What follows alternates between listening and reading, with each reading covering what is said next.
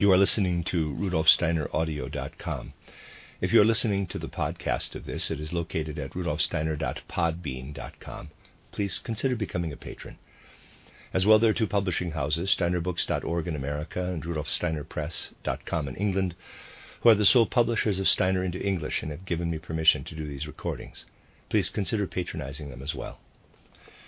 This is a reading of Collected Works, Volume 158 by Rudolf Steiner, entitled Our Connection with the Elemental World. Kalevala, Olaf Asteson, The Russian People, The World as the Result of Balancing Influences. Various lectures and addresses translated by Simon Blaxland de Lang. This is Part 12, an address for Russians attending the lecture cycle, The Occult Foundations of the Bhagavad Gita, Helsinki, 5th of June, 1913. When we were gathered here last year, those who were present together with our Russian friends carried in their hearts as an unfolding bud, as it were, the awareness of something that has been developing over the course of the past year and should live ever more strongly in your hearts, namely that theosophy, or as we also call it, anthroposophy, is not something that people should imbibe as another form of knowledge or belief system, but that it should, in a certain sense, take hold of the whole soul of each individual, and indeed the soul of the whole of humanity in our time. This awareness needs gradually to develop, and we should not think, or, what is more to the point, delude ourselves that it will be easy to arrive at its full significance and potential.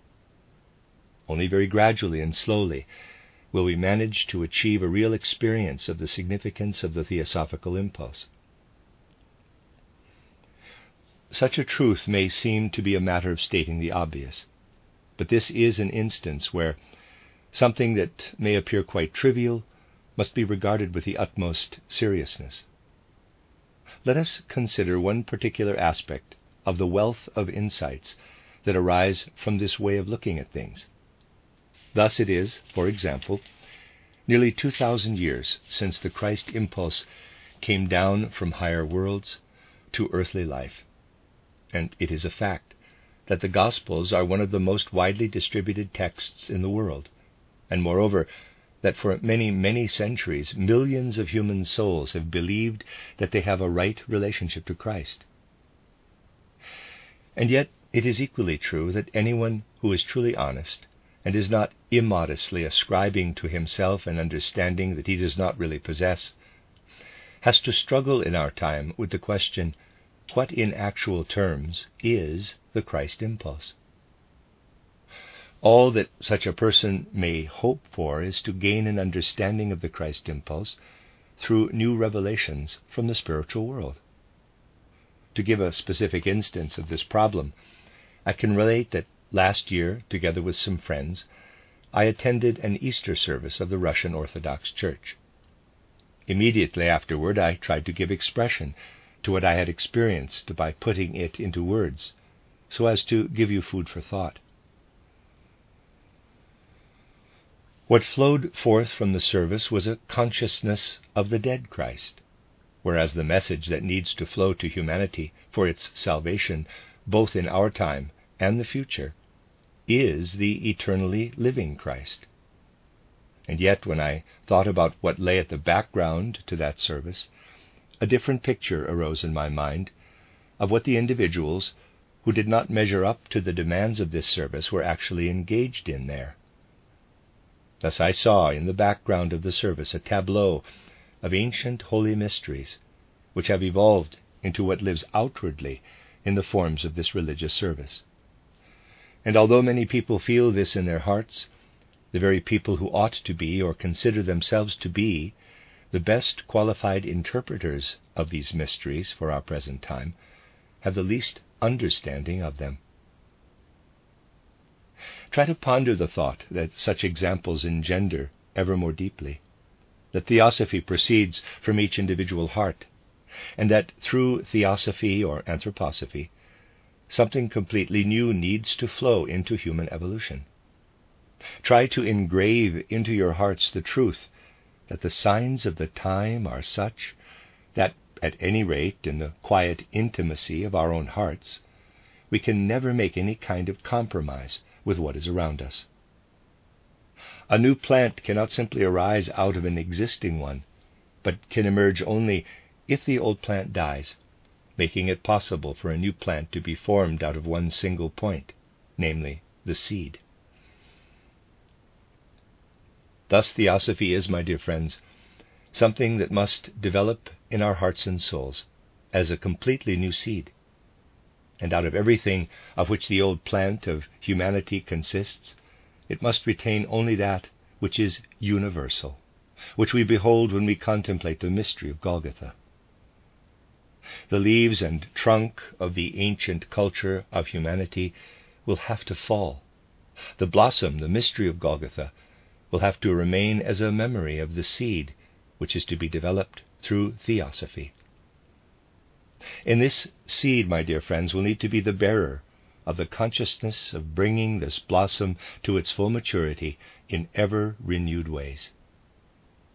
The Christ impulse will then live in many forms over the course of human evolution, and yet ever be the same, just as every new flower bears within itself the power and beauty of the old flower.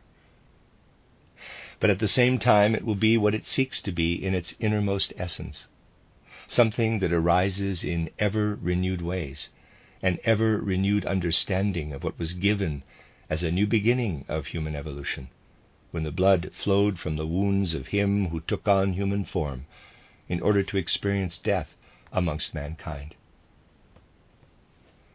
My dear friends, all the worlds that we can traverse from our physical world through the higher worlds always have something in common. It is true that when we enter a higher world, we constantly find new things, but nevertheless, there is always a feature that is shared with the one before it. When we come to know the higher worlds, there is one thing that can exist only as a physical phenomenon, which is not to be found there. The gods of the higher worlds can experience many things, but the one experience that they cannot have is that of death. For death does not exist in the supersensible worlds. The beings in the supersensible worlds undergo transformation. They pass from one form into another. But one cannot die in the supersensible world. The physical phenomenon of death can only exist as a physical phenomenon. And among all the gods and spirits, the only one who, in order to share the destiny of mankind, has descended into the world of human beings has been the Christ, who united himself with mankind not only through his life but through his death, from whence new life forces have streamed forth. Contemplation of the death on Golgotha must become the germinal point for ever new life forces, for what a God has willed to accomplish for humanity by means of an ultimate sacrifice is concentrated at one single point of human evolution, in this death. If you try to ponder this thought and let it become a living meditation, you will see that it can become the source of the strongest life forces for every human soul. Thus there is no more sublime picture than the cross erected on Golgotha. My dear friends, an infinite amount is connected with an imagination such as that of the cross on Golgotha for the whole of mankind. This symbol, which was at the same time an actual reality, has been in existence for well nigh 2,000 years, and we must increasingly learn to understand it over the future course of human evolution. These are simple, primitive thoughts, but their purpose is not to lead us into metaphysical speculations, but to engender feelings that can make us capable of approaching human evolution as a whole in the right way. You are aware, my dear friends, that human evolution is differentiated into distinct elements, which take the form of individual nations and peoples. Each people has a quite particular basic character, which arises from the fact that it has as its leader one of those spirits whom we collectively designate as the hierarchy of the archangels. These archangels are the highest representatives of the various peoples. A spiritual outlook on the world must enable the human soul to establish in future an ever closer connection as an individual soul with the ruling folk soul from the rank of the archangels. And only if we come to understand what this folk soul is willing on our behalf, if this folk soul has an intention that it wants to develop for the future, are we able to collaborate with it in an appropriate way in the spiritual evolution of mankind. In this respect, we need to make a firm distinction between the Western European folk souls and the East European Russian folk soul. I am not now speaking of the outward aspect of Russian culture, of what exists as Russian national culture on the outward physical plane. I am speaking of your folk soul, who is indeed present in the spiritual world, awaiting its future task, full of expectation, hope, and confidence. If one compares this folk soul with Western European folk souls, one has the impression of a youthful, aspirational being on the one hand, and old, sterile beings on the other. Central European culture has a mediating function between Western and Eastern Europe, which is fundamentally misunderstood if one equates it with the other cultures. This culture of Central Europe has the quite distinctive task of acting as a herald of past ages for later times. Just think, my dear friends, how the whole European culture of the Western world came into being. The advanced posts of the Oriental peoples had extended to ancient India and had developed a great all-pervasive culture there, as we encounter it in the ancient Indian culture from the time of the Bhagavad Gita. These peoples had migrated to southern Asia, whereas wise teachers such as the Rishis and Zarathustra taught amongst them. The peoples who resided in the wide expanses of the European countries, and also in your country, were, through the wisdom of world evolution, left behind in primitive conditions. In Asia there was a blossoming of far-reaching thoughts in the Sankhya and Vedanta philosophies, while these European peoples had simple primitive cultures. Why? Because any advance in cultural development is predicated on everything that arises subsequently as a new impulse being first received by people in a primitive state of development. The peoples of the East, who had risen to a certain height of intellectual development, could never understand the Christ impulse, for example. It was beyond the bounds of possibility for them to understand it. The peoples of Western culture had not yet come to the point of embracing the spiritual domain in an intellectual way. That which lives as a power radiating from the heart to the head had not in them extended to the head.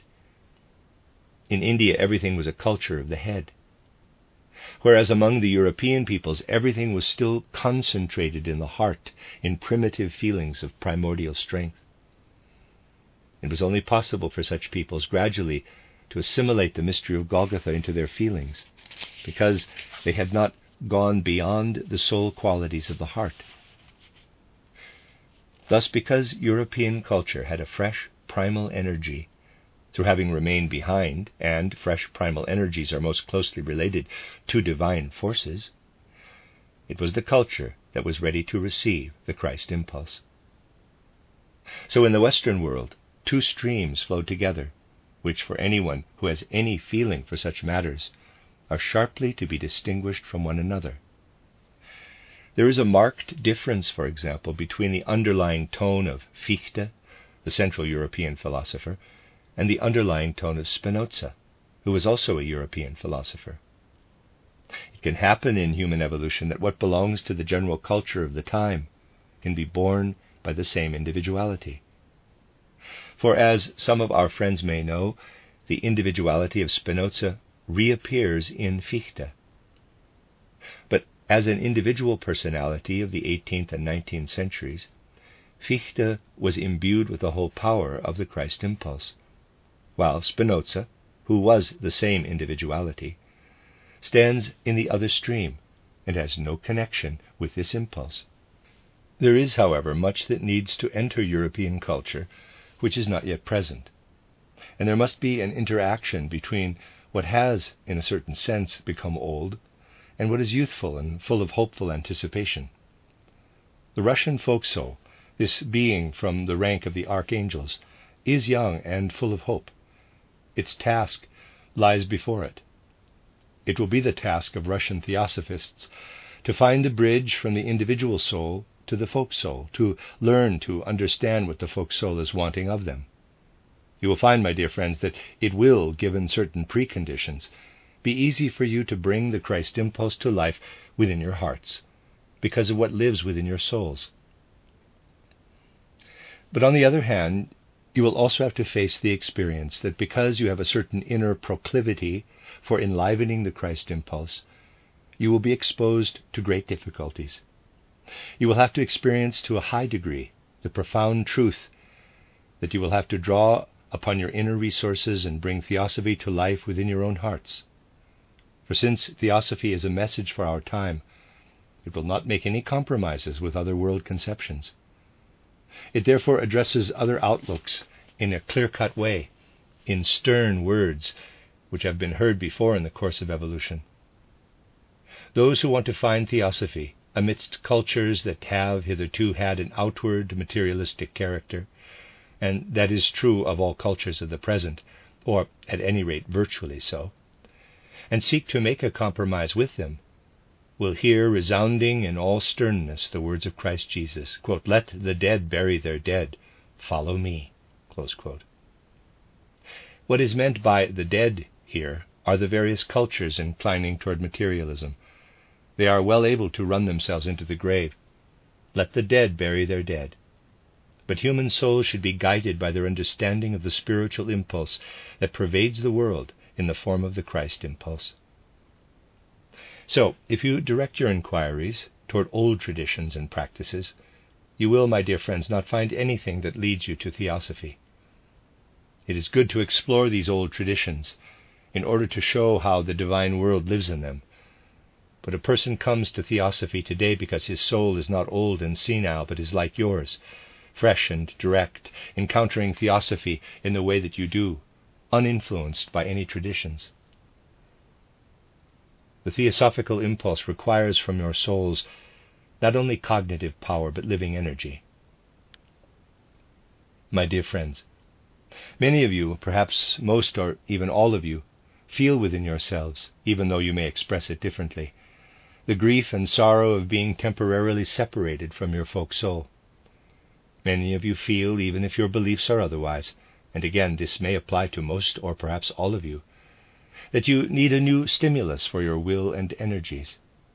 Begin, or indeed resolve, to see, my dear friends, that what you experience so deeply as the sorrow of will and motivating forces that often seem so inadequate is the virginal quality of your will. Make a resolve to view this as a will that has remained untapped and which is waiting to be stirred into action by the theosophical impulse. Let the theosophical impulse become a force of will within you. Try to transform sorrow into strength, your weakness of will into a theosophy that is a living power within you, and you will really be able to embark upon a theosophical life. Try to find a way of reinvigorating what is still weak in you and is not fully present. You will then become the best representatives of theosophy. And bear in mind that the souls which are now dwelling in your bodies are not destined only to reincarnate in Eastern Europe. They are destined to be spread throughout the earth in their next incarnations. And as you prepare for your new incarnation, in the course of your life, between life and death and a new birth, some words will be addressed to you. To some of you it will be said, quote, "You have fulfilled your task. You can take what you have received on earth, which could have been received only on Eastern European soil, into the world." Close quote. To the others it will be said, quote, "You cannot." Close quote. My dear friends, regard what you now feel for theosophy as an instinct for what I have just been saying, as a vague feeling that you have for what constitutes your task. If you think of it in such a way, that it can give you strength that flows from your ego into your thinking, feeling, and will, from there into your life, and from there into your blood. You will be interpreting this instinct out of which you are now hastening toward theosophy in the right way. You are now assembled together here. Despite the great difficulties that exist in your country, you have managed to come together without impediment. Make use of this opportunity to foster a strong inner concord, so that each and every one of you can form a bridge to the folk soul. It cannot be my task, my dear friends, to speak in detail about which services should be rendered to this folk soul, but I can speak to you about something else, and I should like that you transform into a feeling what I am obliged to express in words. You are in a particular situation, my dear friends. You are in a certain sense in an opposite situation to a people who are dominating the earth for a brief period of increasing splendor. I am referring to the North American people. Consider, my dear friends, that these North American people, who are your opposites, began gradually to advance westward at the time when the age of materialism had begun in Europe, and they developed it further. You need to bear in mind that the roots of Americanism lie in materialism, and that the people who colonized America undertook this armed with the ideas of civilized Europe several centuries ago. What did these people do? They did what uneducated people otherwise do when they clear ancient forests, prepare the land area by area, and bring the soil into cultivation, but with the materialistic ideas of modern science and modern social organization. Everything arose out of materialism. Let us consider one of their most important writers, a man whom, moreover, the Americans have chosen as their leader, Woodrow Wilson. Wilson is certainly a significant writer who has made some brilliant studies of social affairs. But if we really look at his concepts and ideas and everything that he stands for as the representative of the American people, what do we find? A house of cards. If a single breath from the spiritual worlds were to blow upon this house of cards, it would collapse, and the whole culture that it typifies would fall with it. Every detail that has gone into the making of American culture can be found in ordinary history books, in the culture of the preceding centuries. Everything is openly there to see, and everything that we find is man-made. If you ask yourselves where your national character, your spiritual life comes from, and what is the source of the best qualities that you cherish in your souls, you will not find it on the earth. It cannot be found in this way, for it originates in the spiritual world itself. This is no house of cards, but a living organism. We should never regard such things as a justification for arrogance, but rather as a reason for humility and modesty, for we should not be deriving from this a brazen self-consciousness, but a true sense of responsibility. My dear friends, I was speaking yesterday about freedom.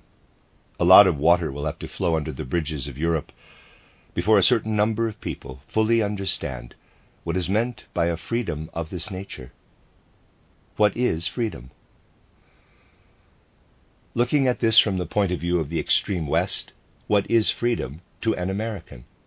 It is what makes his life as comfortable as possible. He refers to freedom as that which needs to be incorporated into the social order so that every individual has the best chance to get on in the world. Our idea of freedom, says Woodrow Wilson, is different from that of Europeans, because we think of it in practical terms. This is what an American himself says about it. A knife is used to cut with, and a fork to eat with, because that is the practical thing to do. Americans espouse freedom because of its practical advantages, because it offers the best way of achieving what is agreeable to them. For Americans, freedom is a utility product. It brings them benefits. My dear friends, for Western Europeans, freedom has been something very different. It has been a high ideal, something that they have looked up to. It is worthy of being spoken of in poetic terms. For a European, it is a high and glorious goddess. For an American, it is a useful cow, which provides him with milk and butter. I am not advancing this view myself. It is put forward by the man who will be responsible for leading the United States of America. It is not my task to express an opinion of my own, but merely to be the interpreter of what lives in the spiritual world. The American version of freedom has been characterized here by an outstanding representative of the American people. Whereas, if we take into account all that heroic spirits in Europe have achieved in order to describe this divine freedom as a high, majestic goddess, this amounts to saying that all our enthusiasm, thoughts, and feelings go out toward the ideal of freedom that lived within these Europeans. But you need to understand, my dear friends, that freedom must become something quite different again for those who share in a spiritual view of the world. You would be seriously mistaken if you did not realize that everything must be fashioned anew. We are faced with the challenge that freedom must become altogether different from the high ideal that the best human minds have hitherto cherished. For we know that as human beings we shall shortly be granted access to a divine spring, that we will be enabled to drink water of the Spirit, and that this water will live in our souls, and that we shall have to ensoul freedom, just as we incorporate our soul in our body. Thus, on the one hand, freedom is a practical tool for outward life, and on the other, a lofty spiritual ideal. But freedom needs to be a quality that is enshrined within the soul, and is higher than the soul, and moreover, to the same degree as the soul is higher than the body. We shall learn to ensoul freedom, which will be no small thing to learn. And then we will be able to go forward in accordance with the wishes of the eternal spiritual powers for human evolution through their having enabled theosophy to flow into your souls.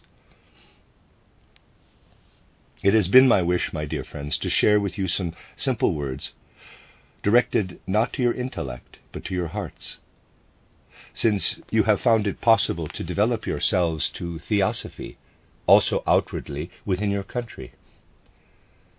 So let us take the opportunity to make ourselves aware at this moment of the lofty task that has been given to us through a spiritual conception of the world.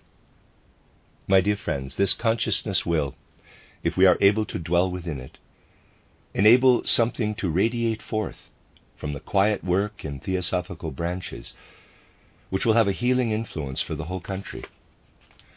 For we will only begin to understand spiritual life once we know that it is not only what we can do outwardly for the spreading of theosophy that actually contributes toward this aim, but that when we work together, as well as we can, to achieve an understanding of theosophy, the effects of our spiritual endeavors stream forth imperceptibly. And just as we well know that a town where there is a theosophical lodge is, even if only a few people have been engaged in theosophical activity there, after 30 years quite a different place from one where there is no theosophical lodge, your country will become altogether different if you have an inner understanding of what theosophy can give you. I am not speaking to you as a Western European or as someone belonging to this or that nation. I know that that is not the case. But perhaps it is just for this reason that I am able to say to you that salvation will come to Russia, but this salvation is not something to be sought on a false path. Nor am I saying this because I love theosophy. I am saying this because the whole of human evolution can assure us that this is true. There is a path of salvation for Russia, and it lies through theosophy. For other regions of the earth, theosophy will be highly beneficial and a means of real progress. For Russia, theosophy will be the only salvation, something that is essential in order that this folk soul is not called upon to take on tasks in the world other than the one that is destined for it. With these words, I should like to inaugurate your newly founded branches, for I know that the holy significance of these words will be fully embraced within your hearts. It will then be possible for that connection to be established in your souls, which is necessary for the salvation of your country. The connection of the mystery of Golgotha with the human understanding of this mystery. Then the Spirit who must become the regenerator of your country will reign in your hearts, and your gatherings will radiate forth what your earthly region needs. With such thoughts as these, and out of a sense of reverence for the guiding powers of human evolution, I should like to call down every blessing for your work, the blessing of those powers which make it possible for the mystery of Golgotha to flow into your hearts, so that this blessing continues to radiate from your souls and from your work into your country. And I know that this blessing is always present whenever we are worthy of it. So as we stand at the point of departure for our work, may the image of these thoughts hover over us as a new spiritual impulse, which must stream into human evolution, just as the spiritual leaders of this impulse hover over the work that we seek to carry out in all sincerity. Then from this image will arise the awareness that we are doing what must be done for a limited region, and hence also for the whole realm of human evolution. And so from this we know what we have to do. May, in this sense, the blessing of the wise leaders of the world and of humanity guide your work. May it arise powerfully within your souls as a source of light. For then this light will be able to radiate forth, and you will be able to accomplish much that is essential for healing, for progress, and for the true evolution of mankind. The end of Lecture 12.